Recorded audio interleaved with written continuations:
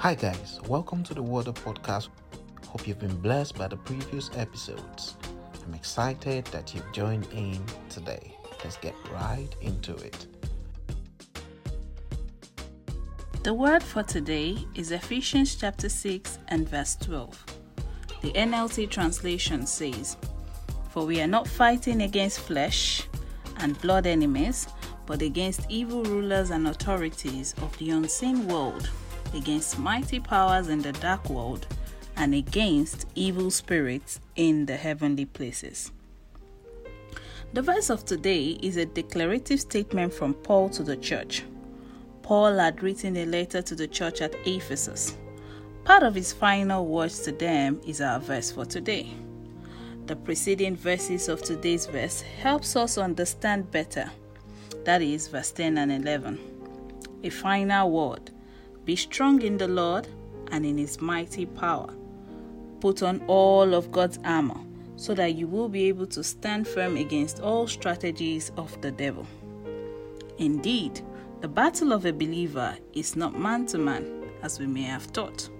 For example, some may have mistaken their friends, bosses at work, in-laws, parents, etc. as their enemy, the one orchestrating the evil that befalls them. Whereas the devil is the pioneer of all evil. It is his influence on people that makes evil rife in the world. Humans, as created by God, had no knowledge of evil until the devil showed up in the Garden of Eden. Genesis 3 makes us understand how the devil subtly lured Eve into evil that mankind is suffering from till this current day. Hence, humans are not capable of evil, but for authorities and powers of the dark world controlling them. The real enemy here is not the individual, but the devil himself. Don't focus on the wrong thing. The above does not negate the fact that evil is prevalent in the world. The above is a call to awareness, a call to focus on evil itself and not the vessels that carry out the evil. Focusing on the person who does this evil shifts the gaze from the devil, who is the enemy, whose spirit is at work in the person, and invariably the evildoer. This is why many pray against or rebuke their fellow human beings, forgetting the spirit at work in them. Matthew 8:33. While Peter was speaking and negating Jesus' words, Jesus rebuked Satan. That is, he rebuked the spirit that made Peter say the things that he said. Jesus didn't rebuke Peter, unlike popular opinion. He rebuked the spirit that made Peter say what he said at the time. Someone may be pondering, what then can I do if I cannot rebuke the person that offended me? The forwarding verse tells us what to do when we are faced with situations that require some activity.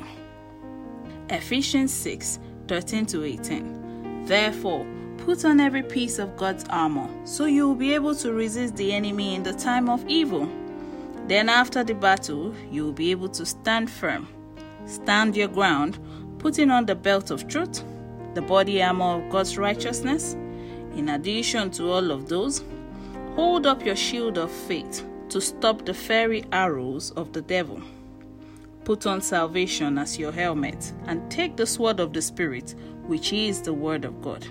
Pray in the Spirit at all times, and on every occasion, stand alert and be persistent in your prayers for all believers everywhere.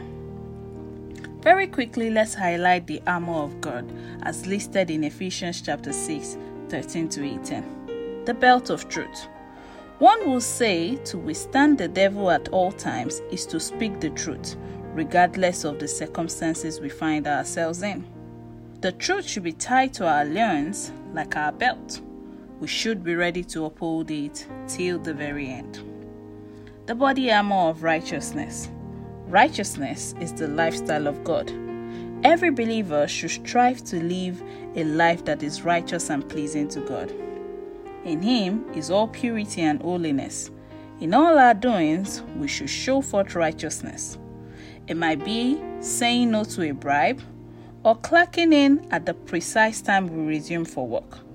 These actions seem little and maybe unnoticeable, but they are acts of righteousness. The shield of faith. We've had many discussions on faith, but I'll just reiterate that it is impossible to please God without faith. Faith in our mouth helps us counter whatever the devil might be saying about us that isn't true. Let us arm ourselves with faith, completely and totally trusting and believing in God. Salvation as our helmet. It's as simple as it sounds. Jesus is our message. He should be written all over us, even on our forehead, literally. The sword of the Spirit. A sword in the hand of a knight, so is prayer in the mouth of a believer. The believer's authority is prayer. Praying both in the Spirit, that is in tongues, and in understanding. The beautiful thing about the Bible is that it always gives us a way out of any situation. The God-inspired way to rebuke the enemy is by putting on the armor of God. No other way. Think about a mighty man preparing for battle with his full armory, regardless of the fiery darts, spears, and stones that may be thrown at him. He is able to stand. Not because he stopped being a man, but because he is fully kitted with what he needs. Kit yourself today with God's armor, and you will be just fine. Let us pray. Mighty Father, we thank you for another opportunity to look into your word today. We thank you because we have learned that we should put on all of your armor so we can withstand whatever comes our way. We pray today that you give us the grace in every point and at every time that we find ourselves to kit ourselves fully with your armory so we can withstand whatever might be coming our way. We thank you, Lord Jesus. In Jesus' name we've prayed. Amen. Thank you so much for tuning in and joining us today. We hope you had a good time listening. We see you tomorrow by God's grace. God bless you. Bye-bye.